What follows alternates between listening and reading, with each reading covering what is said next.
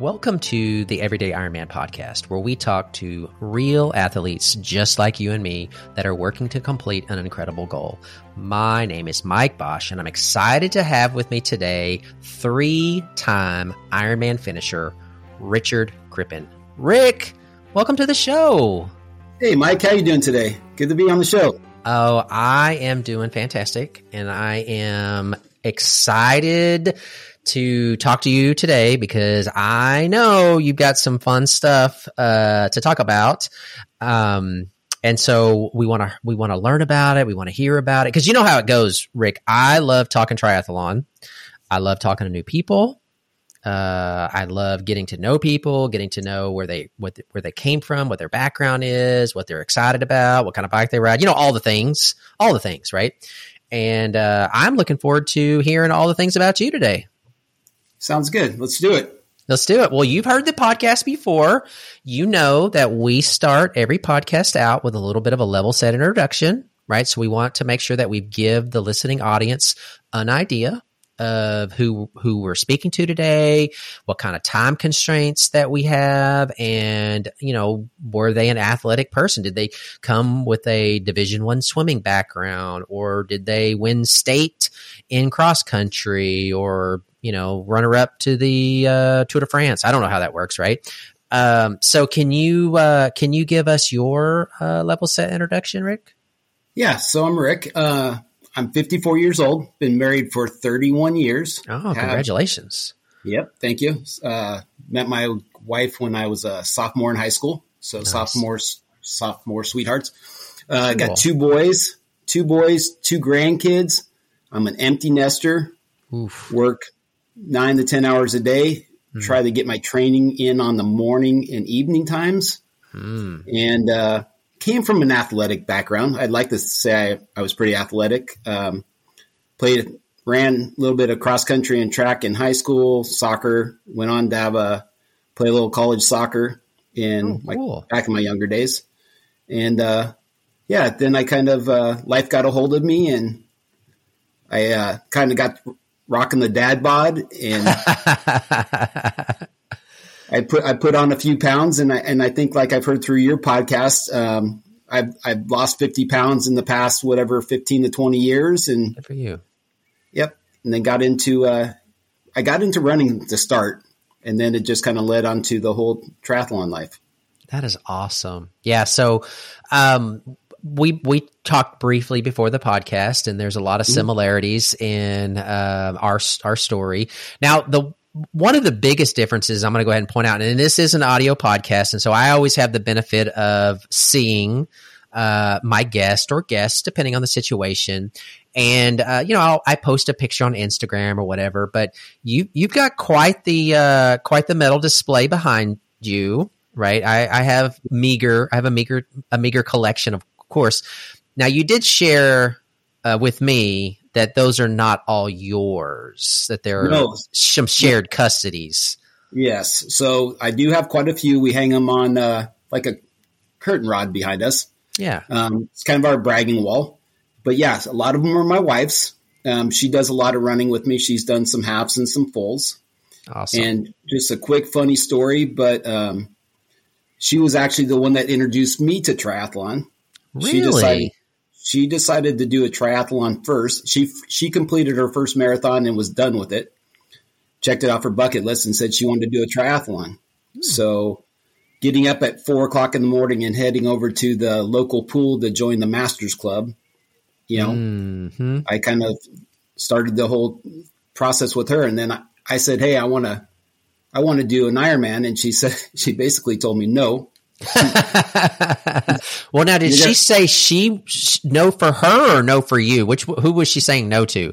No for me. I had to wait till she had her moment with the Olympic that she was going to do. There was no Trump in her, so we went through. Well, so that's fair's fair. Yeah, it was her idea. Let her do her race first. Yeah, so that's awesome. Checked it off her bucket list, and yeah. And so did she ever go beyond that, or was she satisfied with her Olympic and then that was it? Yep. She checked the box and she was off and moving to good for her. The next. Yeah. Good for her. Good for her. But, Well, cool. Well, sounds like you guys are active and involved, and those are all good things. Those are all really good things.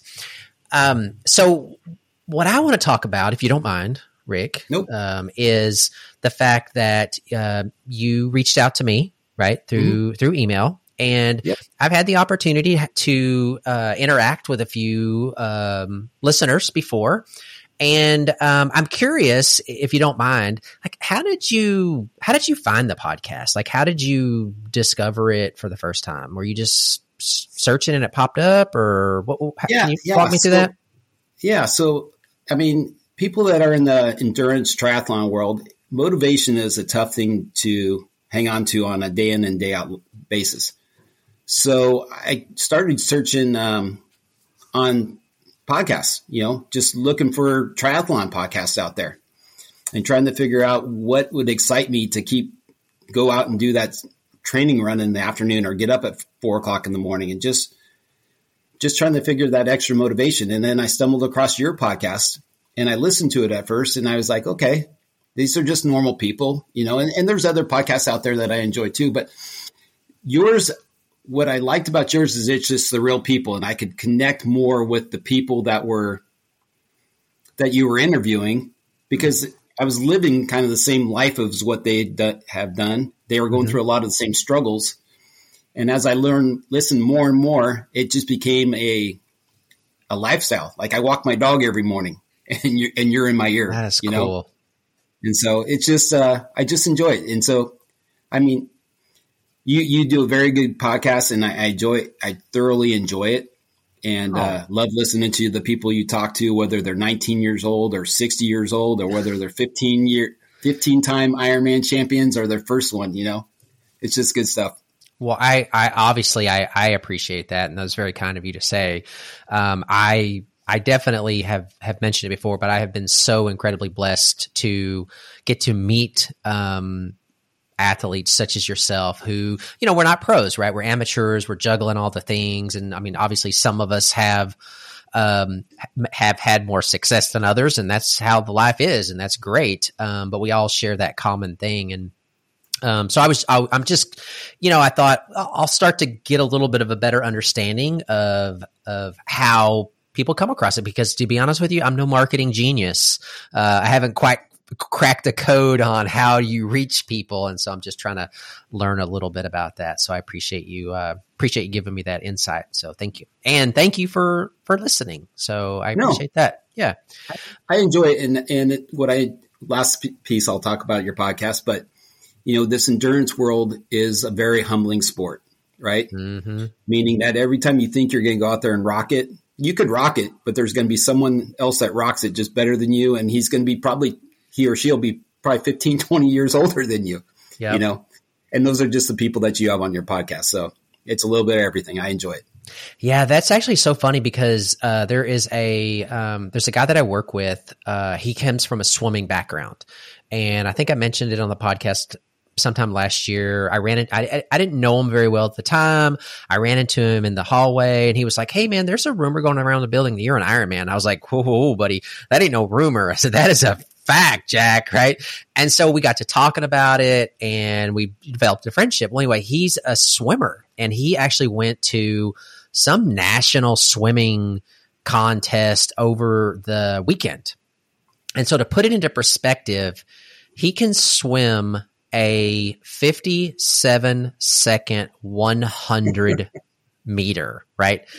Yeah. So anyway, so I saw him for the first time today and I was like, "Hey, how did your swim thing go?" And he kind of, how you can tell by people's body language. And he's like, "Well, let me tell you." He said, "Everything that I did was better than I did last year. So I'm good."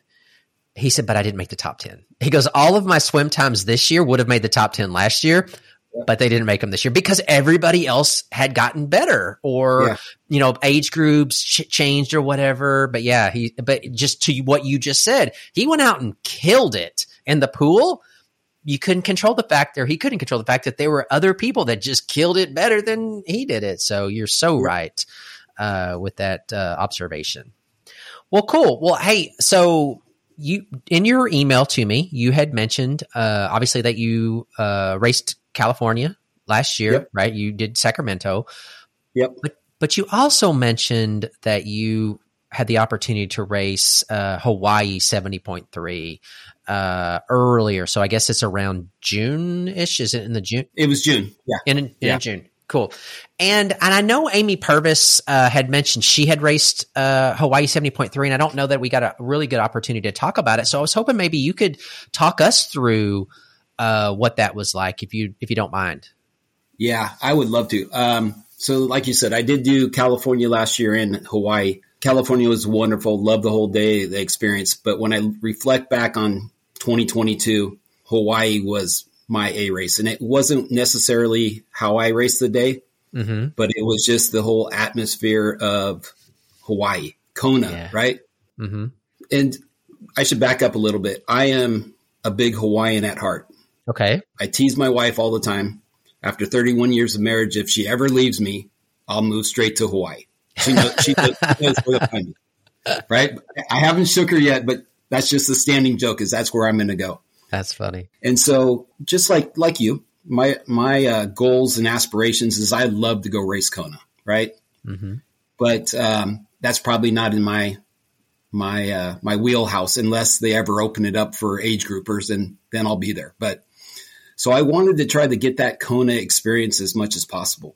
Mm-hmm. And so the wife and I talked about it, and, the opportunity came up. And so we went over there.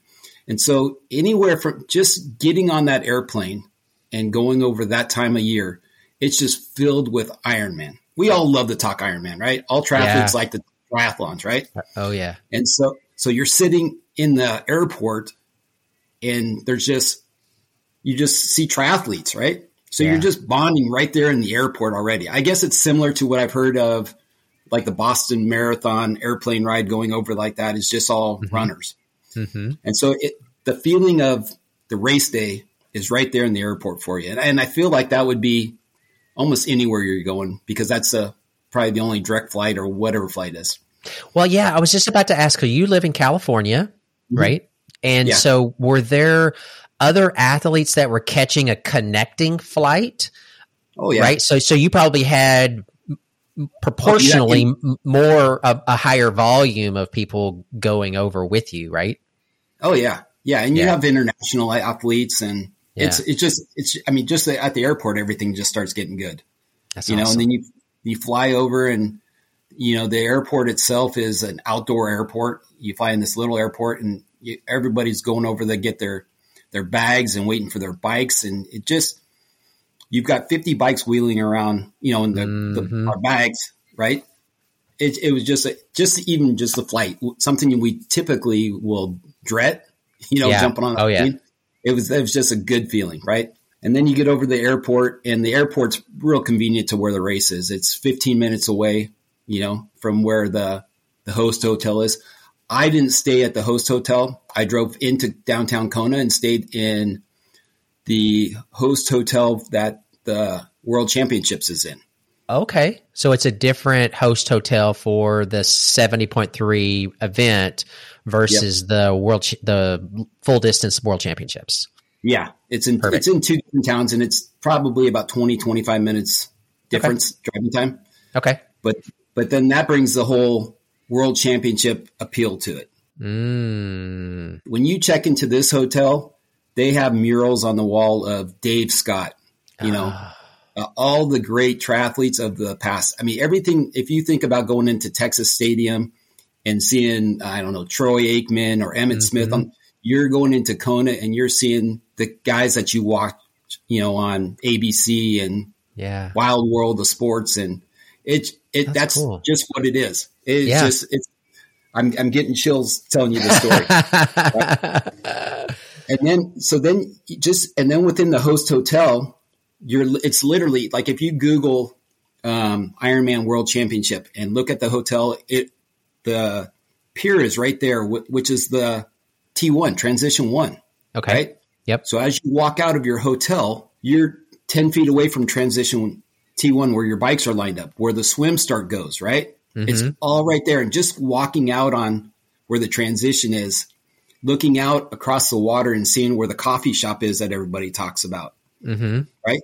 And then there's, at any given time during the day, there's 10, 20 triathletes there swimming the course, or triathlon groups are at transition getting ready to go out for a ride. Wow. So it's amazing.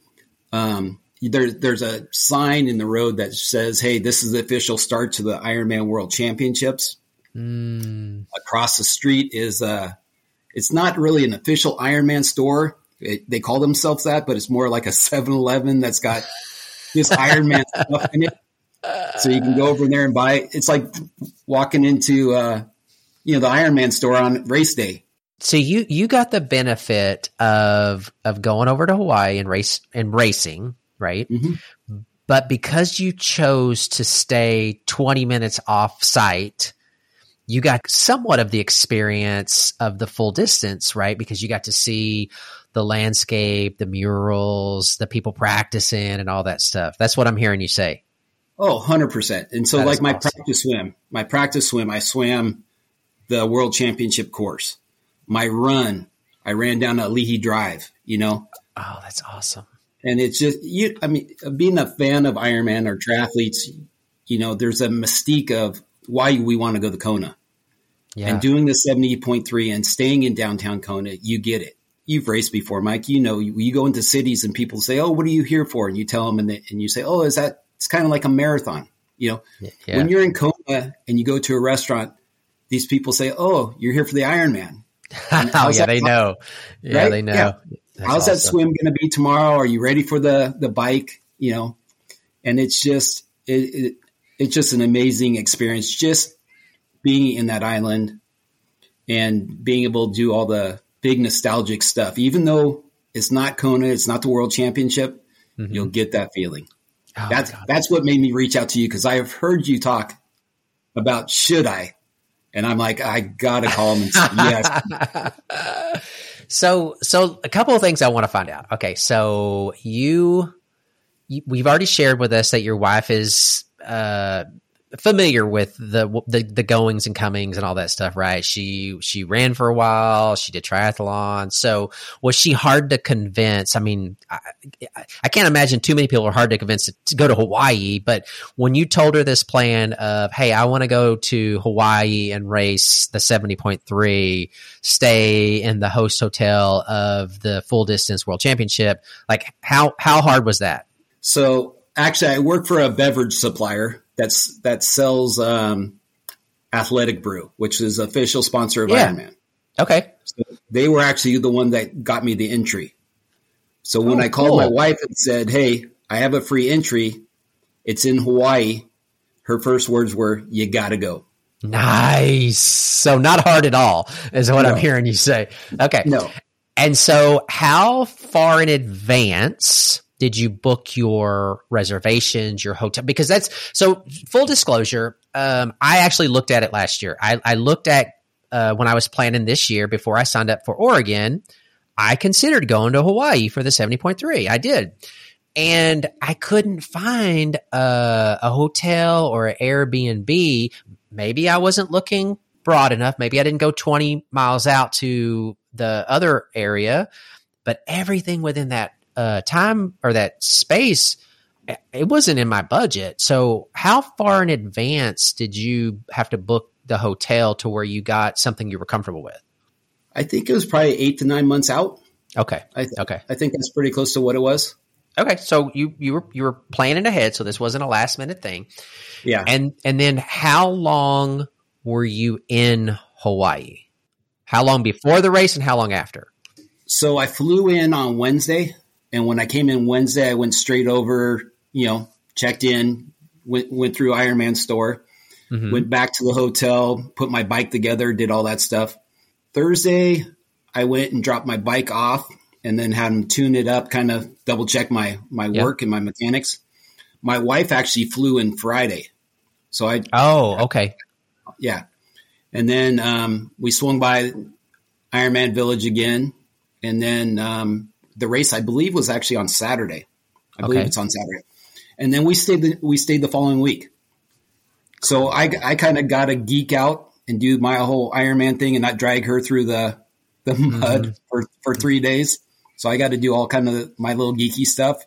And then she came in for race day. And then, and we got her the VIP treatment there. So so she sat around during race day and drank pina coladas, which made her happy as can be. That's awesome. Let's take a quick break. Hey, quick question for you. Are you someone who wants to be fit, healthy, and happy? And what if I told you you could get your dream body by simply just listening to a podcast? I'm Josh. And I'm KG, and we're the hosts of the Fit, Healthy, and Happy podcast. Listen, we get it. Fitness isn't easy. Carbs, no carbs. Just stop, okay? It doesn't have to be that complicated. And that's why we made this podcast. We get straight to the facts so you can become your best you. So the way to check us out is click the link in the show notes or search Fit, Healthy, and Happy podcast on any of the major podcast platforms. We'll see you soon. Okay. So I'm making some notes, right? Because I'm always learning.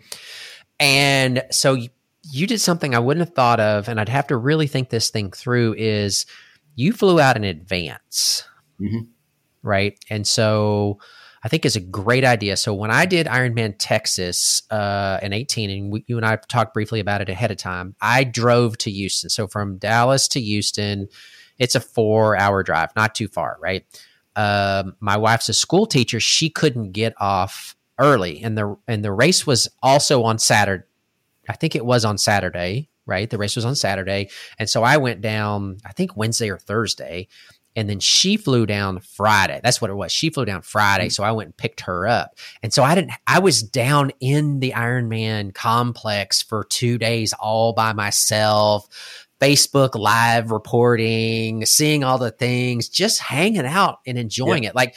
And I think it's, it's such a delicate topic because I love my wife and I love spending time with my wife, but it's not my wife's thing. It's not her scene. And so what I hear you saying is the best of both worlds, which is spare your wife that, allow you to get out there ahead of time, enjoy all of the things, and then she shows up, sees you race, and then you spend the rest of the time doing the couple thing. 100%. And so smart.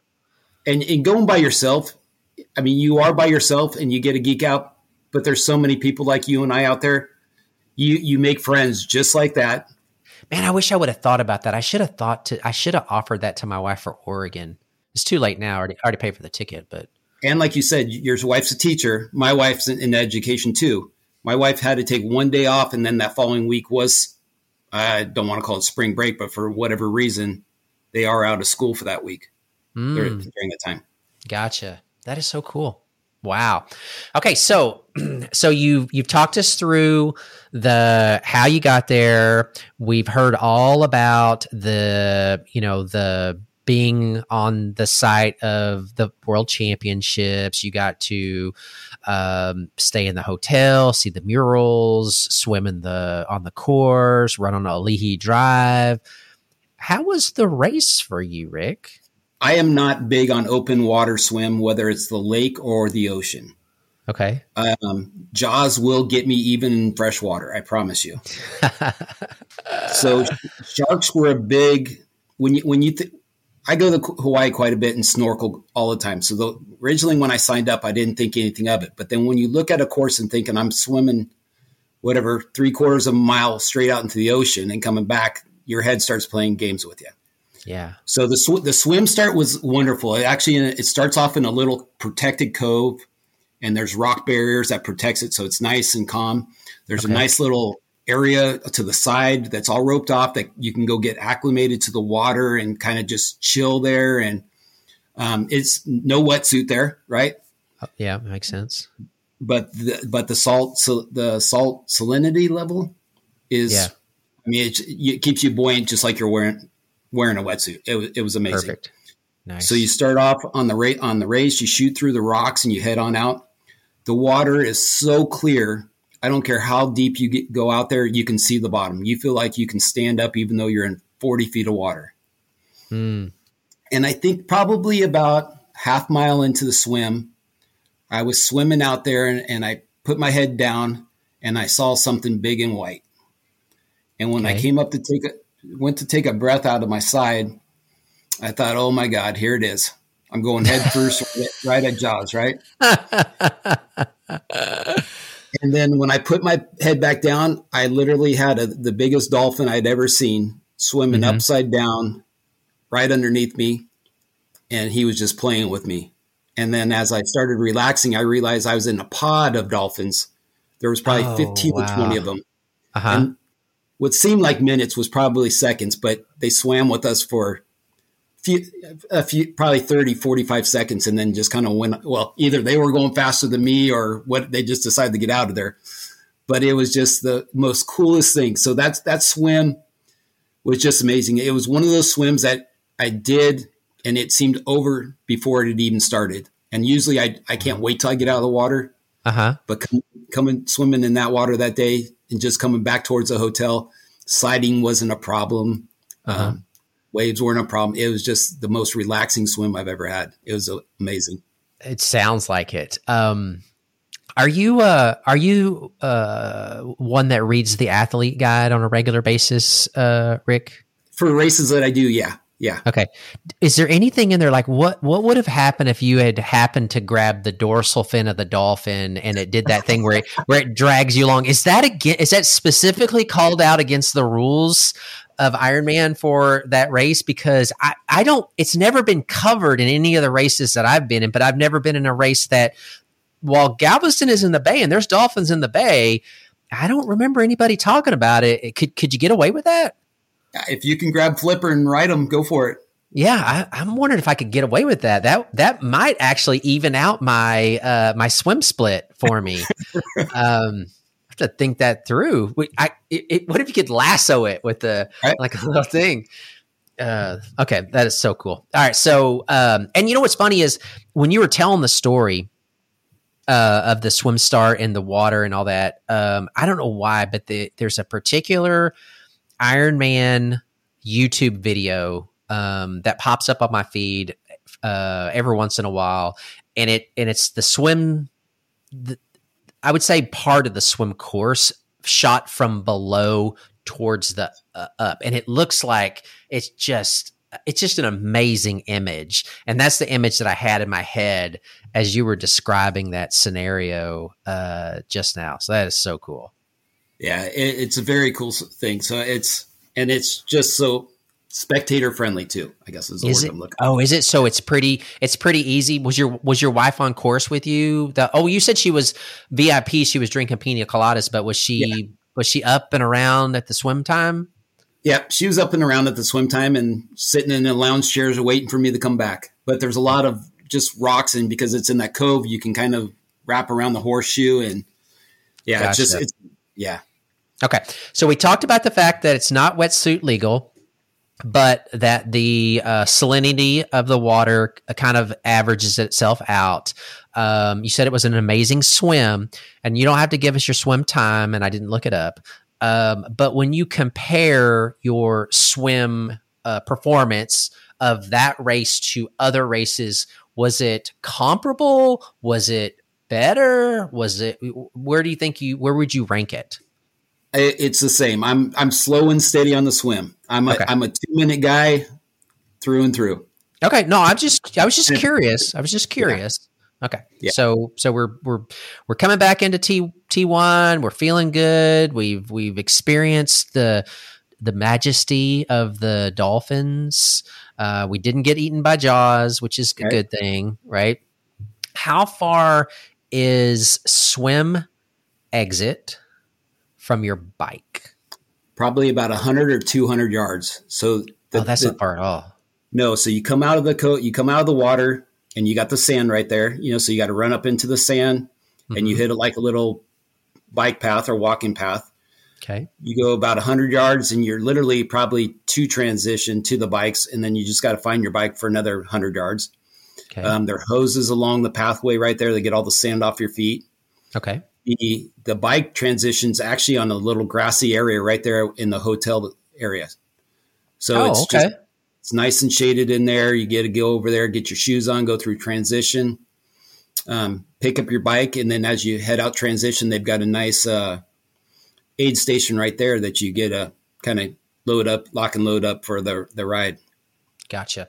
So, and I don't mean to put you on the spot. So if you don't remember, that's fine. How many people were in your age group? I don't remember. Okay. I don't remember. But if you were to compare the total number of athletes in this race compared to other races, as an example, because Hawaii's not easy to get to, right? You obviously you talked us through it, but still, not everybody's flying to Hawaii to race the 70.3. Would you say that there were less than average or average number of people? I would say it was average. I would say it was average number, and it probably has to do with my pacing and my speed, and that I'm usually around the same group of people. Well, I was just trying to get a sense of, are there fewer people in my age group? Do I stand a better chance? Because, when I was in Waco, when I was in Chattanooga last year, there was almost 200 people in the males 50 to 54 age group, right? So I'm trying to do the math do I stand a better chance in Hawaii because there's less competition? Like, I'm just trying to get I'm just looking for an angle, Rick. Okay. All right. So we're on our bike. Do you wear socks or no socks? No socks. No socks on the bike. Okay. So do you clip your shoes to your pedals and go barefoot to the mount line, or do you put your cycle shoes on and make your way to the mount line with your shoes on? So this course was grass leading all the way to the mount line. So I just wore my shoes because then I could run on the grass and clip in at that point. Okay. That does make sense. Yes. Okay. All right. So we're on the bike, clipped in, we're heading out. Is the course technical? Are there a lot of turns? Is it an out and back? Is it a loop? Is there elevation? Like what's our bike course? So the bike course it's an out and back. It's a straight course. There might be 2 turns on the whole course. That's it? That's it. 2 turns on the whole course. Okay. There's a little roundabout that you got to go around, getting onto the main highway there. Mm-hmm. There's a little grade going up the hill to the main street. Mm-hmm. And then you take a left and you shoot on up. Now, what the fun part about the bike is that it's half of the world championship course, right? It's the nostalgic part of the championship course. So were you on the Queen K? Yep. Nice. You go out of the resort, which is probably 4 or 5 miles, and then you take a left on the Queen K. Gotcha. 90% of the race is on the Queen K. So what's neat about that is that as you're riding, you can picture all the races that you've seen through the years. And is it Fuel Gaze? Is that the Ironman app? Yeah, I can't pronounce it, but yeah, that's it. Fuel Gaze or something like that.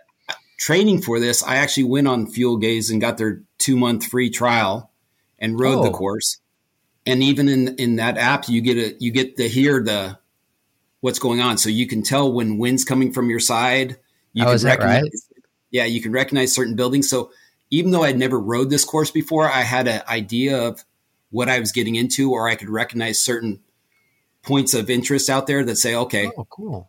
I'm going to go over this next hill and the wind's going to hit me from the side. So I was a little prepared for some of those breezes that they get. Mm-hmm. Now, when you leave transition, it's probably going to be pretty close to 80, 85 degrees. Yeah, I was going to ask about the temperature. Yeah.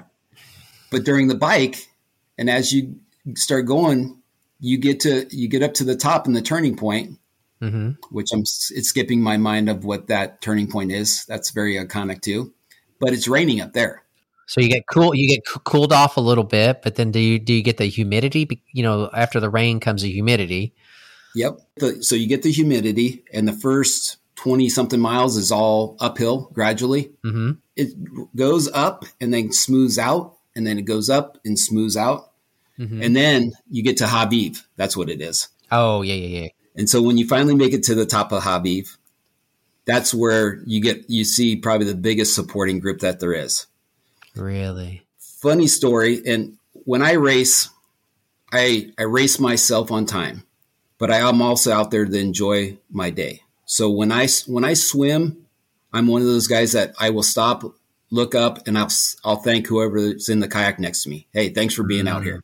Right. Good for you. So I had a buddy that was supposed to race with me, and he's a very numbers driven guy, and he likes to race. I race myself. Mm-hmm. So I tried to encourage him to go with me, and he didn't. But I said, when I get to the top of Haviv, I am taking my picture. And he said, you can't. And I said, I'll find a way. He says, you can't have a camera on the course. So when I got to the turning point at Haviv, I actually pulled over, and I got one of the volunteers out there, little old lady. And I said, hey, do you have a phone? She said, sure. So we did a little selfie. I gave her my phone number, and she texted it to me. Oh, wow. That is so cool. So you got your selfie and you didn't break any rules. I didn't break any rules. Because you were thinking outside the box. That's awesome. Yep. And so going up to Haviv is a grind. And but once you make that turn, it's 15, 20 minutes of just downhill, just screaming. Now, I've heard you talk about there's a certain mile per hour that you won't go past. I think your magic number is like 32. 32 to 34. Somewhere in that neighborhood. Mm-hmm. Yeah, so I start white knuckling it about 32, 34 too. And what's cool about this is as you're going down this hill, every cyclist is bombing down this hill, and they just start screaming. I mean, they're just screaming at happiness, and you got some big boys out there that are just hammering down and flying. Oh, you know, that's awesome. And then you get down the grind, and for me personally, this is what happened to me. I get down, and I'm probably 40 miles into the race, and off to the right it's the ocean, it's Hawaii, it's the beach, right? Mm-hmm. And I had to stop racing for a minute, and I sat up in my bike, and I said, look what I'm doing. Look where I'm at, and I had to take in everything that I was doing, because you get sucked up into racing. Yeah. You forget you're on the Queen K, Yeah. It's like you get that tunnel vision sometimes, right? So awesome that you had the ability to, and the presence of mind to be able to do that. I think I as I'm listening to you tell a story, I do think I remember Amy Purvis talking about the view on the bike course when she was coming down. We didn't get the opportunity to talk about it as much, but man, that just sounds so cool. So when you're bombing down the hill at 34, 36 miles an hour, are you just tucked in, not pedaling, and it's just gravity is your friend at this point? Yep. 100%. And just screaming like a little kid. Oh, it's funny because everybody's out there doing it. Everybody. God, that's awesome. That is so awesome. You just take a little moment to realize what you're doing. You kind of got, a couple minutes to just kind of take it all in, and then it starts hitting that flat ground, and it's time to hammer it back out again. And so you just kind of bomb down, get through that next 15 miles, and then you got one right turn, and you're right back to where you started. Nice. So transition 1 and transition 2 are the same spot? Yes. Yep. Okay. I've learned that they aren't always, so that's good to know. Yeah. And then quick change. Now, are you wearing socks when you run?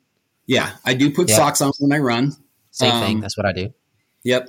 And then head on out. Now, the run course is a little bit more technical than most courses I found. And the run course is the only part that has nothing to do with the World Championships, right? Okay. But the run course is different. The run course is actually on a golf course. Oh, really? Yeah. So you get the sponginess of the grass, and then there's some of it is on like a golf cart path and stuff like that. And then it heads out to a road for probably maybe a mile or two out and back kind of thing. Mm-hmm. So, but that's where I hit my struggles. I didn't, going back to the bike real quick. So you go up the hill and and it's 85 down below, and then you go up and hit Haviv, and it's raining and misting on you. And then as you come back down the hill, it's warming up on you, but you have that wind coming at you because you're bombing down the hill, right? Uh-huh. So you don't realize your body temperature is rising because your skin feels cool. Oh. So when I hit T2, I thought I was in amazing shape. I'm ready to just kill this run. And running, was my strength for the year. I really had high expectations for the run last year. Okay. And so I left T2, went out into the run, and I cramped on my very first mile, which put me off bad, but I was prepared for it. But then what I wasn't prepared for is when you leave the beach and it's 80 degrees or 85 and you have that ocean breeze, I was still cool. But once you leave a certain, let's call it a mile out, there's a hedge right there that blocks everything. And then you kind of go out into this golf course that's in this lava field. And the temperature actually goes from, let's call it 80, 85 to closer to 90, 95, 100. Oh my goodness. And now you're running out into the lava fields. And my body temperature was exploding on me. So I don't have such exciting news with the run. I had so much. At one point, I wear a two-piece. I tucked in my two-piece into my shorts. I had so much ice down the top of me. I sounded like an ice chest running down the road. You could just you got to do what you got to do. Right. So, I came through. It's a 3-loop course, 4 miles each. I came around at mile 4, and I told my wife, I don't know if I've got this in me today. Oh no! And then you battle through. You just what is it? Positive forward movement. Is that what we say? I think so. That's right. Right. Jump into the Ironman shuffle, and you just get it from A to B, and you get it out. Yep. Chip away, aid station to aid station. So it was 3 loops. So was it well spectated? So did you have the energy of the crowd keeping you going as well? I mean, it was hot, but still. Yeah. There were certain sections that was hot. Obviously, where transition was big. So the starting point, mile 4, mile 8, and, coming home down the home stretch. So, if you look at my splits, you would see mile 4, even though I didn't feel good, was probably one of my faster splits. Mile 8 was one of my faster splits, and mile 13, right? Yeah. How it plays out, and then you get out to those dark, back on those back stretches where no one can see you. And that's when things start slowing down for you. But it's going back to the golf course. It's on the grass. The grass is real spongy. There are a lot of little ups and downs, not necessarily hills, but kind of like a golf court. It kind of goes down into a gully and then you shoot right back up. And that wasn't something I was prepared for, Yeah, it's so funny. I was thinking about that a second ago when you first talked about it being on a golf course. I don't play golf, but the few times I have been on course, it seems like the golf cart path, it has several little whoop-de-doo things where it's just kind of a, 1 or 2 foot up, 1 or 2 foot down, 1 or 2 foot up, 1 or 2 foot down. And that's not easy to run on, I wouldn't imagine. Were there people playing golf that day? Was it closed? Okay. Golf course was closed, but there's a lot of switchbacks, meaning that you run to the left and all of a sudden you run back to the right. Yeah. But then you come back down through and the aid stations were everywhere. The support from the people were everywhere. It was a great race. I never felt like I was alone on the race. And then you come down that 13 to hit that finish line, and you've got the leis being handed out and the big arch of Hawaii, and you've got the hula dancers and the fire dancers. And that's cool.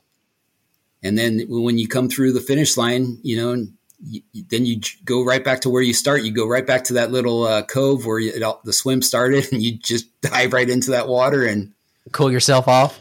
Oh, that is cool. Yeah, I don't know the races I've been at. That was not really something that was available to get back in the water very easily. That's pretty cool. I would have never thought about that. Yeah. Now your wife had the VIP experience. Was she at the finish line, or was she still drinking pina coladas or whatever she was drinking? She was at the finish line. Yeah. I saw her more in that race in a 70.3 than I've seen her in any of the other races. And she just loved the whole experience. That is so cool. It sounds like you had, I mean, I know the run didn't go as planned because of the heat, which is understandable. It's June in Hawaii. But it sounds like you had an amazing experience. It was amazing. I would go back and do it in a heartbeat. And it was just it was a great day all in all. And as much as the run was a struggle, I still PR'd by 15 minutes. So good for you. It wasn't all lost, right? Good for you. That is awesome.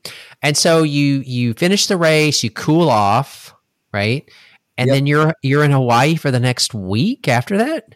Yeah. So we went back to the hotel, showered off, went to dinner. You're again with all the other Ironman because there's a lot of people staying in downtown Kona.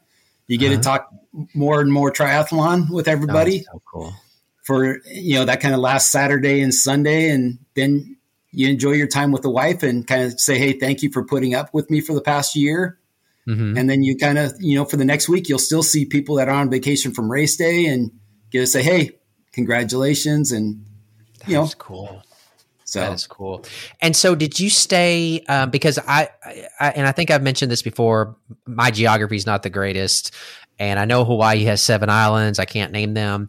But did you stay in the same area the entire time, or did you explore Hawaii a little bit? Did we go to any other islands? Like how did we spend the rest of the week? We stayed in Kona the whole week. We did explore the island a little bit and just kind of looking for beaches. Okay. My wife and I are actually frequent visitors to Maui, which is one of the other islands out there. Okay. So this was one of we kind of just enjoyed hanging out and seeing this island for a change. Cool. Yeah. I'm fascinated by it, of course, but I get confused when someone says the Big Island or Honolulu, and it's all foreign to me. But maybe after hearing you, I need to brush up on this and figure this still out, because I got to be honest, you made it sound, you sounded amazing. So I'm definitely going to talk to my wife about this, because while I have mentioned on the podcast a couple times that I'm considering racing Cozumel next year, Cozumel's not going to be an easy race for me to get to because of the circumstances. Now, if I flew my wife in after the fact, it would be easier, but I don't think she's going to fly international by herself. Even though Texas to Mexico is not that far, it's still, I don't see her doing that by herself. I don't know. Would have to be in discussions, but maybe getting her to Hawaii wouldn't be so difficult because she's off during the summer and we could just fly together and she can hang out at the hotel pool, drinking her Mai Tais, and I could go do the Ironman stuff. Yep. Drinking her Mai Tais, reading a book, and you can go do whatever you need to do. Let me know. Maybe I'll meet you back over there. Oh, really? You're going to go back that soon, huh? I would love to. That is cool. That is cool. So you mentioned you took your bike with you. So you broke it down, you packed it, you took it. You have your own bike case or bag? I borrowed one from a buddy. Yeah. Okay. But it has Cozumel. Okay. Yeah. So you didn't use tri-bike transport or anything like that. How is that the first time you've flown with your bike, or have you flown with it before? No, that was the first time. Very, very nerve-wracking. Yeah, I was going to say, how was that experience for you? You felt comfortable because there was more triathletes on the plane and everybody else seemed comfortable. Mm-hmm. Putting the bike back together was a little edgy. I know you're putting your own bike together right now. So you're handy with that. But no, it wasn't. It wasn't there. Luckily I do have a buddy that's he's in the triathlons and he's very numbers driven and he's very tech savvy. So he kind of walked me through how to take it apart and disengage it and all that stuff. He was my coach for that race. Nice. And what kind of bike do you have? I have a Trek Speed Concept. That's what I have. I have a Trek Speed Concept. Nice. What color is it? It's all matte black. That's my black Mamba. Yep, black Mamba after Kobe Bryant. Yep, I love that. If you got a set, it's a funny story because during COVID, which was I think last year, 2 years ago, when bikes were going crazy, right? Mm-hmm. I got a wild hair the sell my bike. So I posted my bike for about $1,000 more than I bought it. I said, if someone's going to pay for it, then I'll do it. And someone bought it within 24 hours. Your Speed Concept? No. My previous bike. Okay. Yes. Making sure I'm tracking. Okay. Yeah. Sorry. My previous bike. Okay. So I sold my previous bike for $1,000 more than I paid for it. There you go. And I thought, oh, look at me. I can upgrade now, right? Sucker. Yes. Yes. There was nothing on the market, right? No. Nothing. And so, yeah. So then I got desperate and I drove 45 minutes over to the Trek dealer and I said, hey, I need to buy a bike. And he says, yeah, good luck. You're not buying anything till August. And I said, but I got a race in June. I can't go. And luckily they found Trek Speed Concept being flown somewhere else that hadn't been purchased yet. He says, if you want to buy it right now, sight unsung, it's yours. Wow. So I didn't have that cash for that bike yet because I was a little bit more than what I expected to spend. I'm a cheapskate like you. Yeah. So I had to come home and sell some toys on eBay, OfferUp, Craigslist. Oh, wow. To get to that final price tag. So you bought it. So you bought a brand new one. Yes. So did you get? Was yours the year that they were still? So the new one's disc brakes. Yes. Is yours the disc brake? So you have the one that I have, but the newer version of the one I have, right? Yeah, so I think the rim brakes. It's probably a 2020. I think is when they stopped making it before they jumped to the disc brake. And I got to be honest, I'm still not on board with the disc brakes, right? And so I've had a couple of athletes on, and I've mentioned it. They're like, "Oh, but the disc brakes are so much better in the rain," and I'm like, "Well, I ain't riding in the rain anyway, so they ain't gonna make me a damn bit of difference. A damn bit of difference in my riding." And so I actually saw something today where somebody was selling a Canyon Speed Concept. No, not Canyon, Canyon Speed Max, right? And they mentioned that it was not the disc brake version, but that it was because it was not the disc brake version, it was lighter than the disc brake bike, and that's why Lionel Sanders had chosen the non-disc brake bike for St. George. So, I still think the rim. I love my Speed Concept. Yeah. I'm still getting it dialed in. I'm still a little. I think my hips are a little locked up on the one side. I'm not as comfortable as I'd like to be on it, but man, it's so cool looking. I love just looking at it and wiping it down, and yeah, it's so cool. It's a beautiful bike. I don't think I'll ever need another bike. Just the motor on top of it's got to get quicker, right? Yeah, I understand that. But it's an easy bike to take apart and put back together. It's pretty easy. So yeah, I'll be breaking it down before too long and packing it up to go to Oregon, and it'll be ready. So cool. Now you're meeting a few listeners out there, aren't you?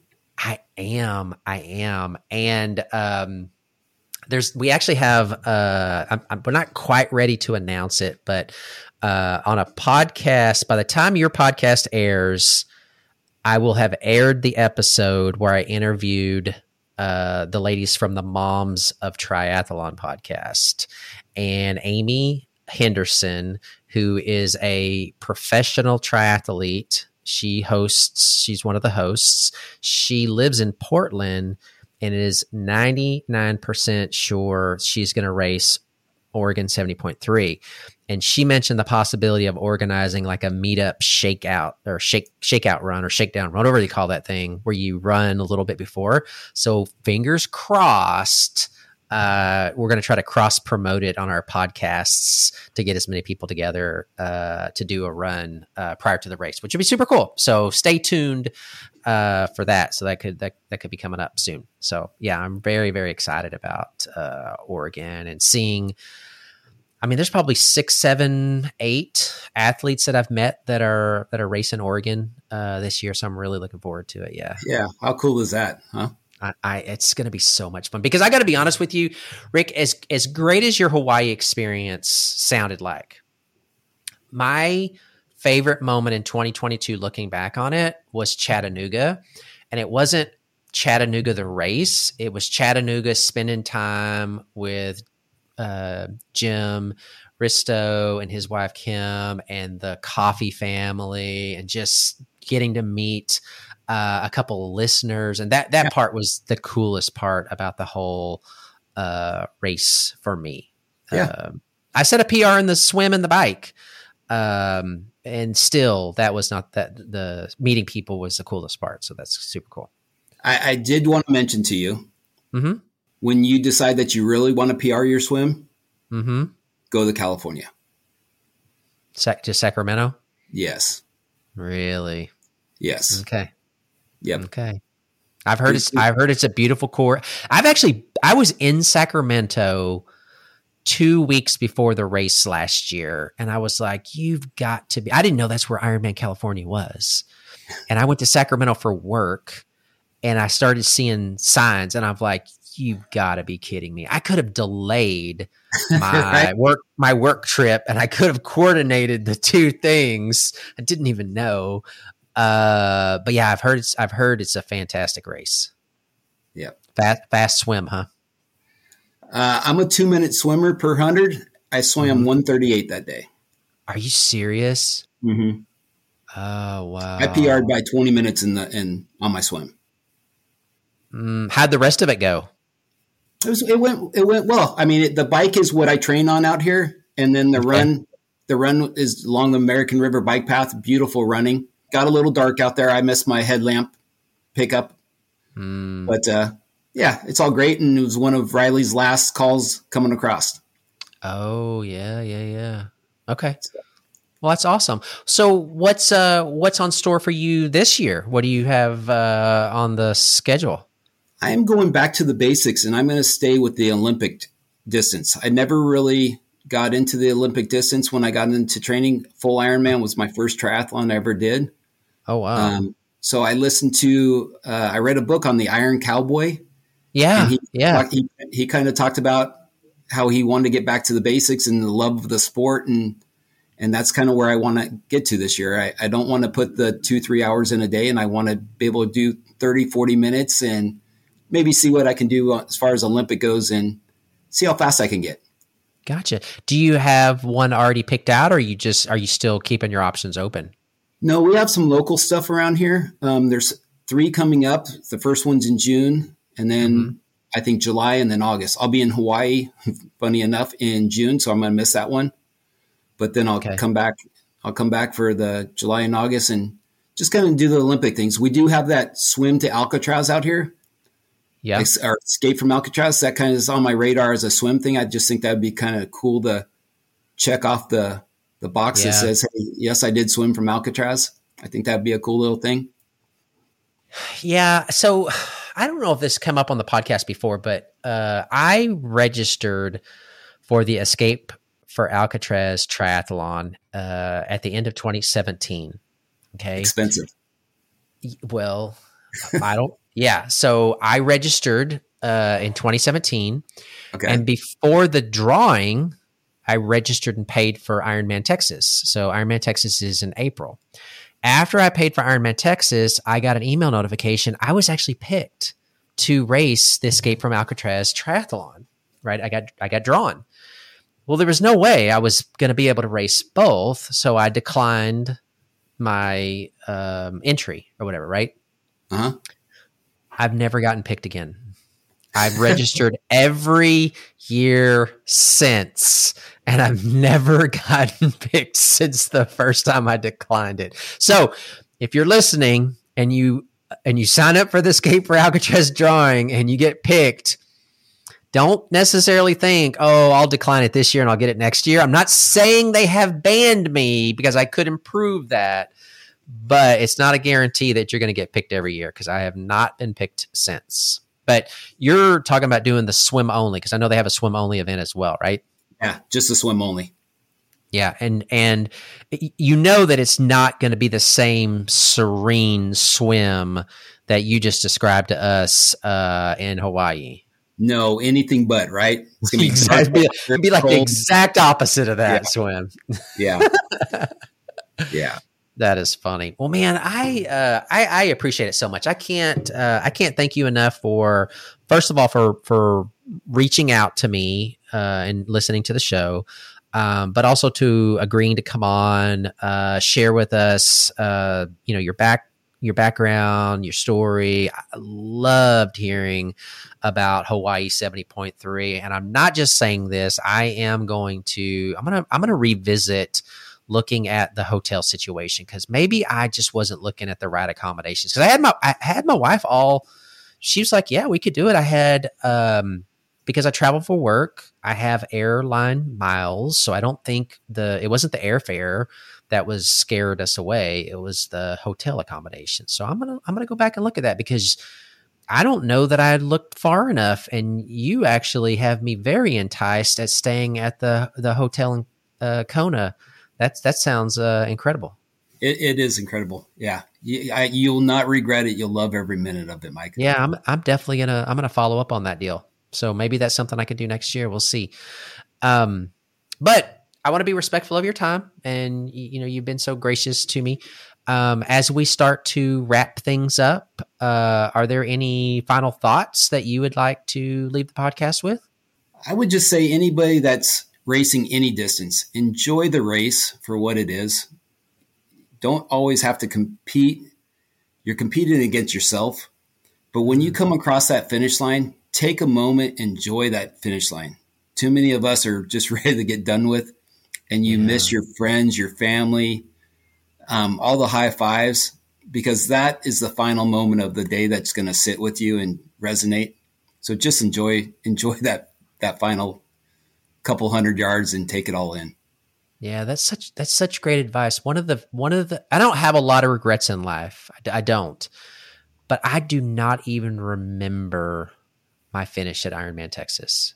No, I couldn't even describe it to you. Not a clue. Is there a video out there? Well, there's a picture of me crossing the finish line. So I did in fact finish. So it's a done deal, but I just don't remember it. And I remember talking to Jim Risto for the first time, and he can remember the song that was playing when he finished. I was like, I don't even remember finishing, much less the song for sure. But yeah, so I like that. Take a minute, enjoy the experience, be grateful, recognize that not only did you sacrifice to get there, but others likely sacrificed some as well. So yeah, I think that's great. Well, cool.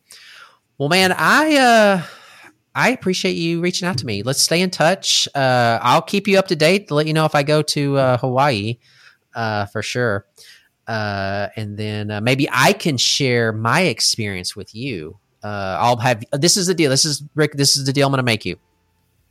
Not if, but when. So if it's next year or the year after, we'll stay in touch. I race Ironman 70.3 Hawaii. You can interview me, and I'll describe my experience to you on the podcast. How's that sound? Perfect. And if I'm not there racing with you, I'll be your Sherpa. Oh, even better. Yep. I love that. That is awesome. Well, cool. Well, hey, you take care, and good luck on your Olympics and getting back to the basics and enjoying yourself. Right on, Mike. Hey, appreciate it. Yep. Talk to you again soon. All right. Bye. Thanks for listening to this week's episode. If you have any questions, advice that you would like to share, or would like to be a guest on the show and share your story, you can email everydayironmanpodcast@gmail.com. Also, don't forget to follow on Instagram at Everyday Ironman Podcast. Until next time, keep moving forward.